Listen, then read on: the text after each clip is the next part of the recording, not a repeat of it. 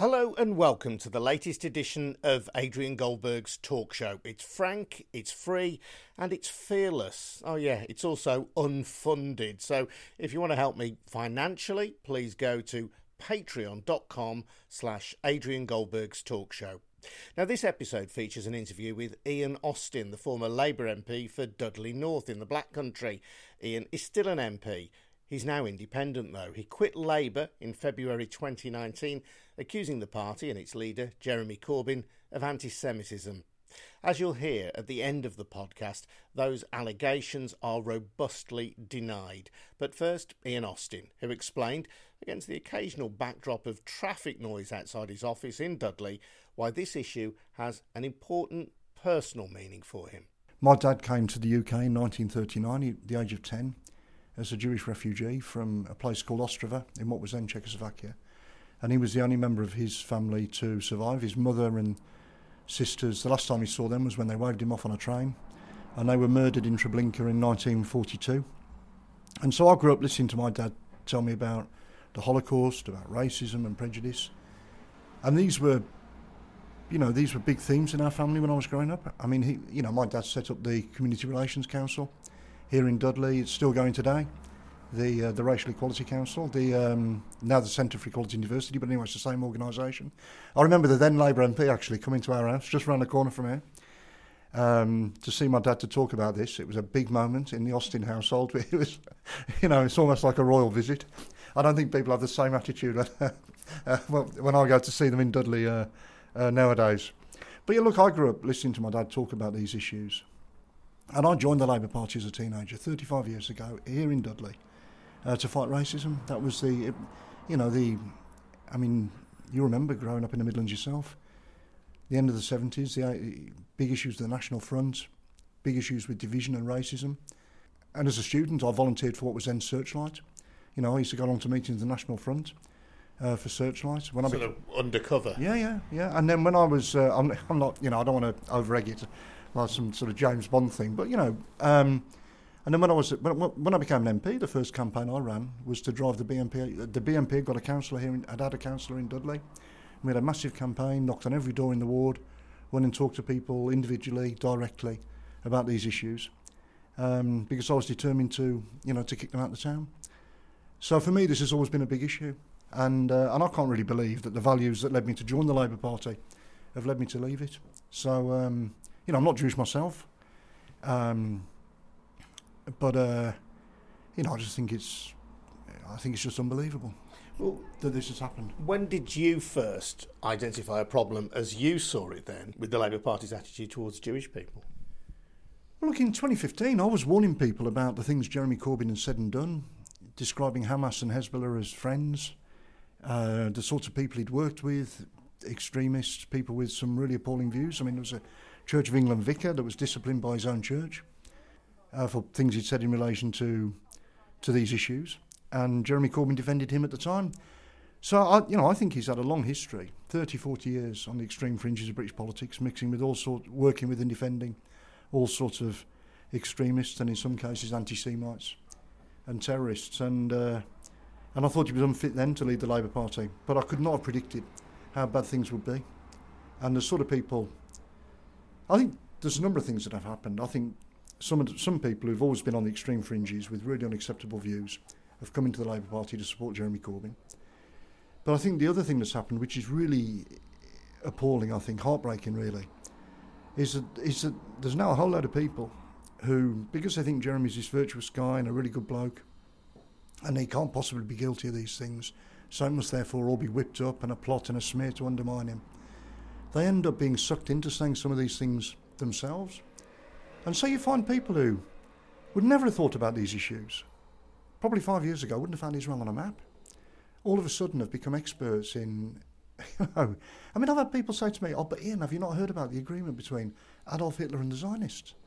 I mean, it is just extraordinary, I think, that a political party with such a proud history of fighting racism has ended up in a scandal like this. And I think the other thing about this is, a lot of it actually isn't to do with Israel.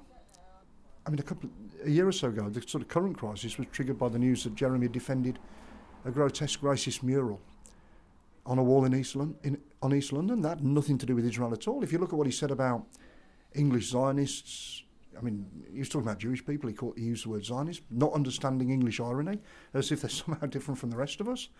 I mean, what would Jeremy Corbyn say if Boris Johnson was caught defending a grotesque racist caricature about any other group of people? And what right does... I mean, in the House of Commons yesterday, he was criticising the Tory party for being in the same group in the European Parliament as some political party with extreme views. Now, I don't think that's acceptable. I think that's wrong. But what moral authority has the Labour Party got to criticise anybody else? I mean, I don't agree with Donald Trump about anything, but the idea that Jeremy's on a protest about Donald Trump's racism when we've got this problem going on in the Labour Party, I just think it's incredible. Jeremy Corbyn's supporters say that he has a lifelong history of opposing racism and of opposing anti-Semitism, the hatred of Jews. Well, I think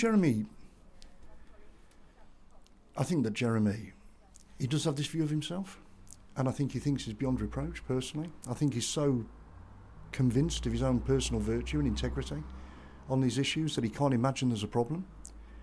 And I think he genuinely does believe he's the victim. I mean, he really believes he's the victim in this, and he really believes that it's all a smear and a plot to undermine him. And I think he has, in the end, he has said and done things which are anti-Semitic. I think defending the mural was a disgrace, and he said he didn't look at it for very long. How long do you need to look at that? I mean, like a quick glance. And for people who haven't seen the mural, just describe it. Oh, it's a grotesque caricature of figures sort of stereotypically sort of Jewish. You know, playing Monopoly on the backs of the poor.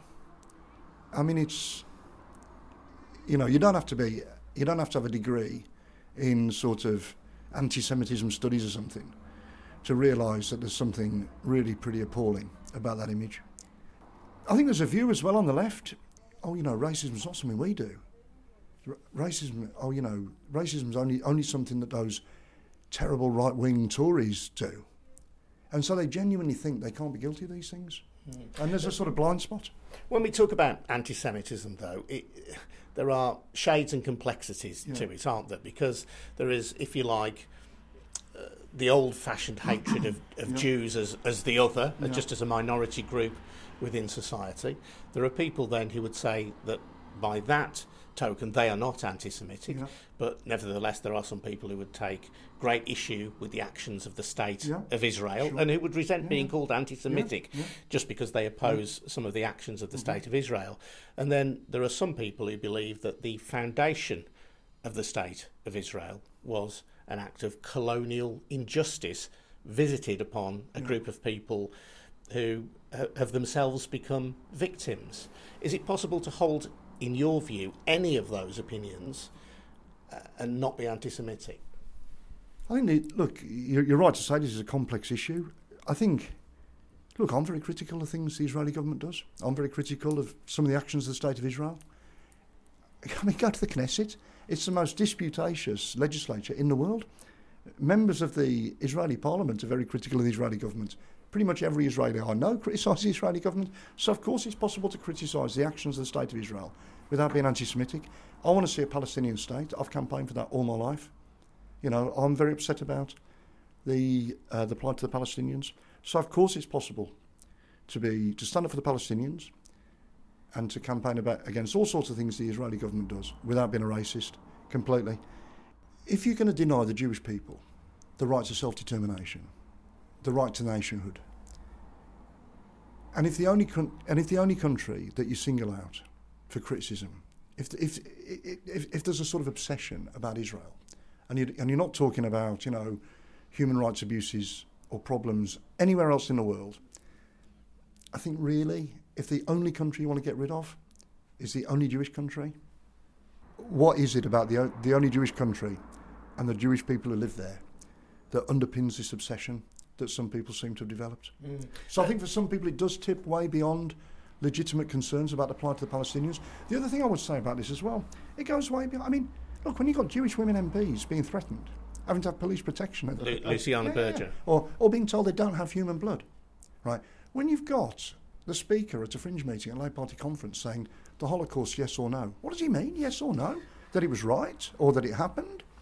I mean, or when you got senior figures in the Labour Party propagating the ancient myth that the Jews were the main financiers of the slave trade. These things have got nothing to do with Israel. Nothing to do with Israel.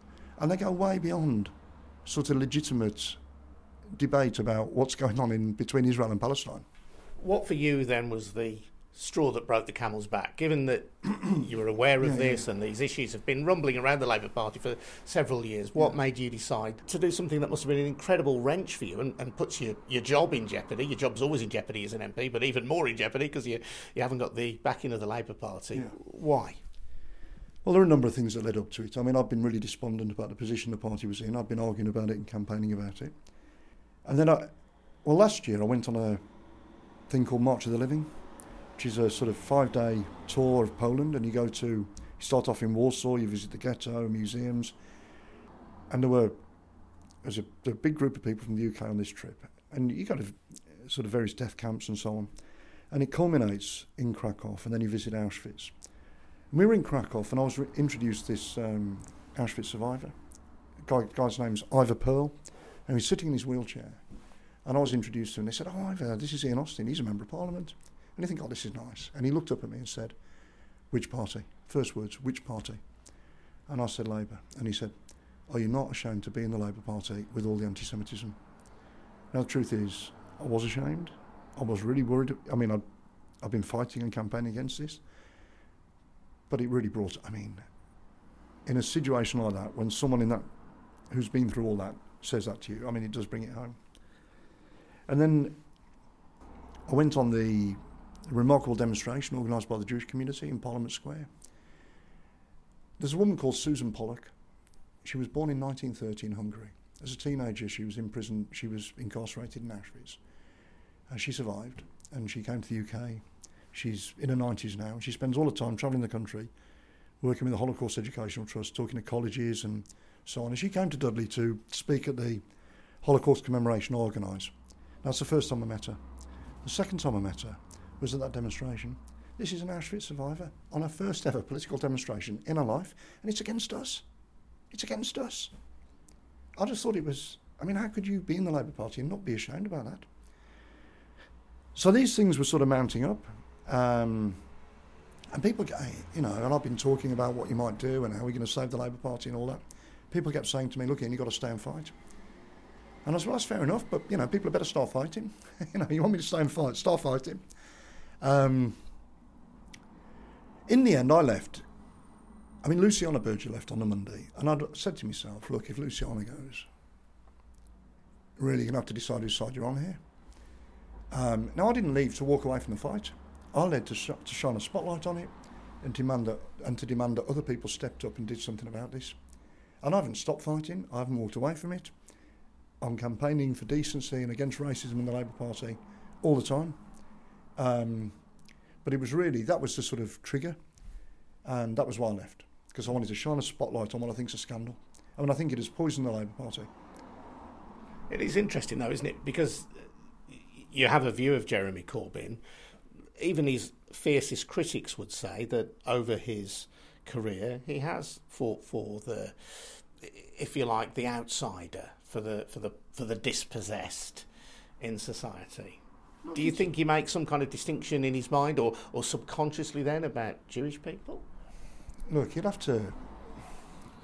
I think it'd be an interesting question to ask him, really, because I don't think he's accounted for or explained his sort of views on these issues. I think he's got a blind spot. I think generally, actually, when the media try and question Jeremy Corbyn about anything that he's not happy with, he sort of snaps at them. He can't handle difficult questions. He never does tough interviews. When was the last time you went on the Today programme or sat down with Andrew Neil?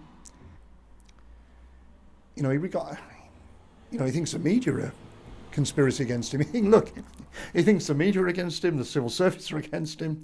The serious point you make, though, is, look, I campaign against homelessness.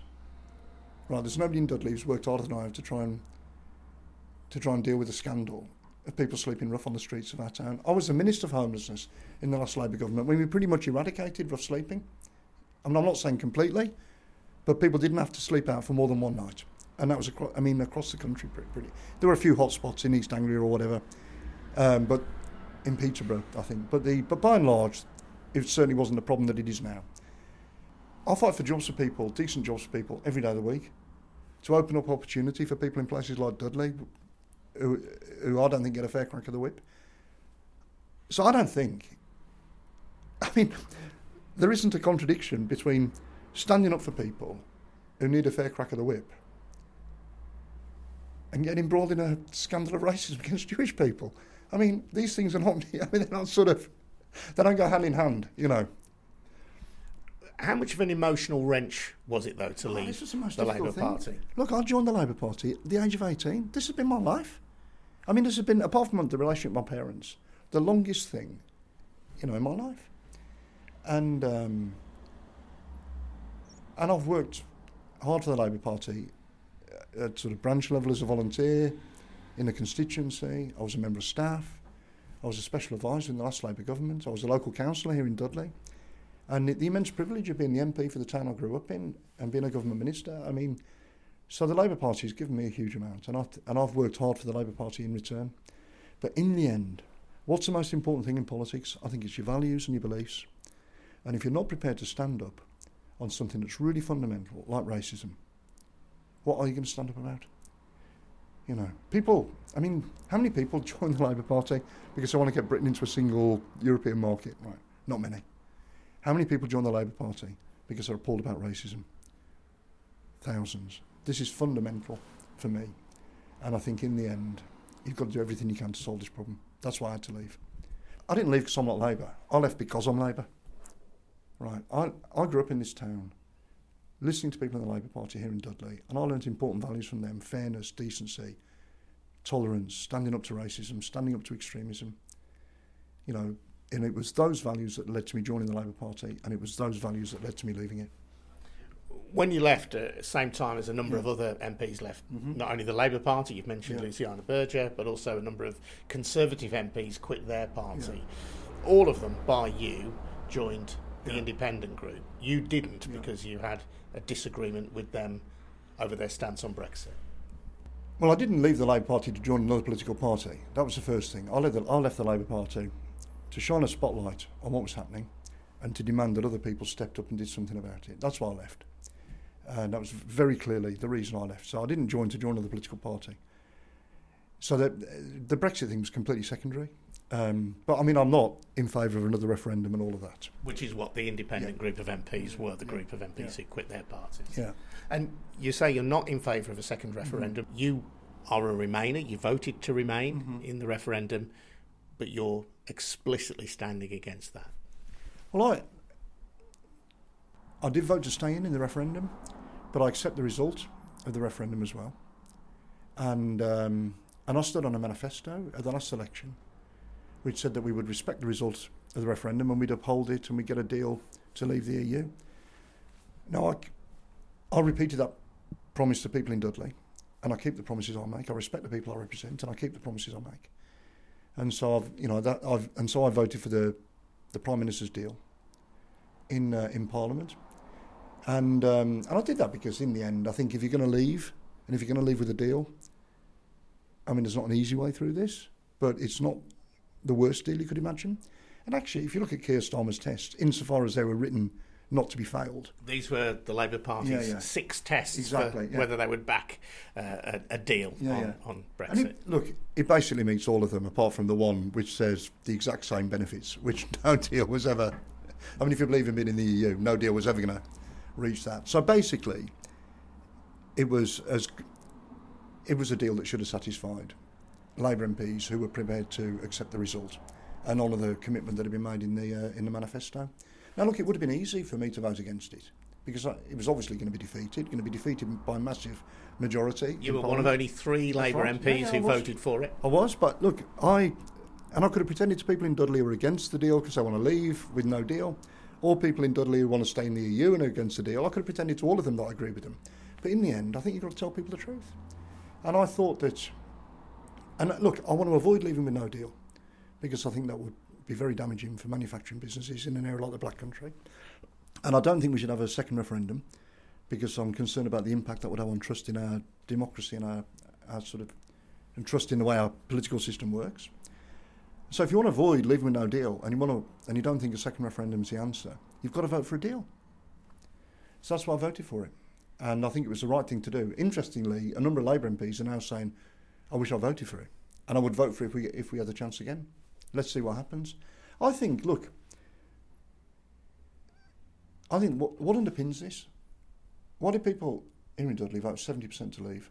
Why do people in the potteries, the coal mining areas, the shipbuilding communities, the former fishing ports, why do they all vote massively to leave? And I think a lot of that is because they're angry about the way the country's run. They're angry about what's happened to the economy and to jobs and industries in their area. You think about this area in the 1970s. Black Country manufacturing made the West Midlands the richest place in Britain. Output per capita was greater here than in London and the South East. What's happened in a generation? We've lost all those jobs. There's been this huge shift to services. We've not managed to attract new jobs and new industries to replace the ones that we had. People in the Black Country and in the potteries are angry about, and areas like that are angry about that. This was their opportunity to have their voice heard. Now, whether you agree or disagree with the conclusion they arrived at, we had a referendum. They made the decision. We promised to uphold it. And I think you've got to find a way through that. And when the country's divided, 52-48, you've got to find a compromise. That's why I voted for the deal. And I think the thing that really worries me about all this is, look at what's happened to the Labour Party. 5 years ago, who could have predicted that an institution as important to our democracy and as robust and strong as the Labour Party could have been so vulnerable to what I regard as sort of extremism? And I think we've always had I've always thought, Britain, we're not like these other countries. We don't succumb to fascism. We don't succumb to extremism. In the 1930s, when Germany or Italy followed fascists, in Britain, I've always thought, if someone dresses up in a uniform, people laugh at them and they think they look like a bus conductor. So, I think what's happening in the Labour Party shows that we can't be complacent about these things. And with the growth of populism on the right and the left and around the world, I think mainstream politicians have got to be really careful about nurturing confidence in our political institutions. And I'm really worried that, and it's not, look, I'll fight extremism every day of the week. What I'm worried about is the confidence that ordinary decent people in places like the Black Country have got in our political system. Does Parliament work? Do politicians keep their promises? Can our political system be trusted to do what it promised it would? And I think once you undermine people's confidence in questions like that, I think it's very difficult to win it back. And if that confidence were to be lost, if, for example, we had a second referendum, which you argue would undermine faith in the democratic process, what do you fear the outcome could be? People are cynical enough about the political process without politicians, 80% of whom were elected on promises to uphold the result of the referendum. Without them, without a parliament turning its back on that decision and doing something completely different. One final question, Ian, and it's a personal one, if you don't mind. Your father passed away a couple of months ago. As you've described, he was a refugee to this country from the Nazis. Yeah. What did he make of your decision to quit the Labour Party on the grounds that you felt it had become an anti-Semitic party at the top? Well, look, he never told me what to do, but I rang him up the night before I was going to leave. And I said to him, Dad, I've decided to leave the Labour Party. And he said to me, he said, I thought you would do this. And it's the right decision. And then he died, actually, he went off on a long cruise. But before he went on the cruise, I drove him to Gatwick to get the flight. And he said to me, as we were driving down, so it's our last conversation, and he said, I want you to know, he said, I love you very much, and I'm really proud of you. And he said, and I really agree with all the decisions you've taken. That's what he said. Thank you. All right, thank you. Thanks, Adrian. Ian Austin.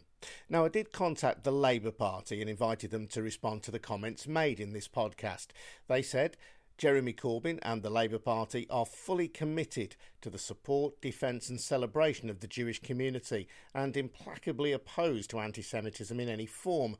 There has been a deeply worrying rise in anti-Semitism in the UK and across Europe. We have strengthened our procedures and increased the rate at which anti-Semitism cases have been dealt with fourfold. As recently released data showed, anti-Semitism complaints received over a period of 10 months related to about 0.1% of our membership, but one anti-Semite is one too many. We are determined to tackle anti-Semitism and root it out of our party. This podcast is funded entirely by listeners like you. If you'd like to support it, go to patreon.com/Adrian Goldberg's Talk Show. Thanks.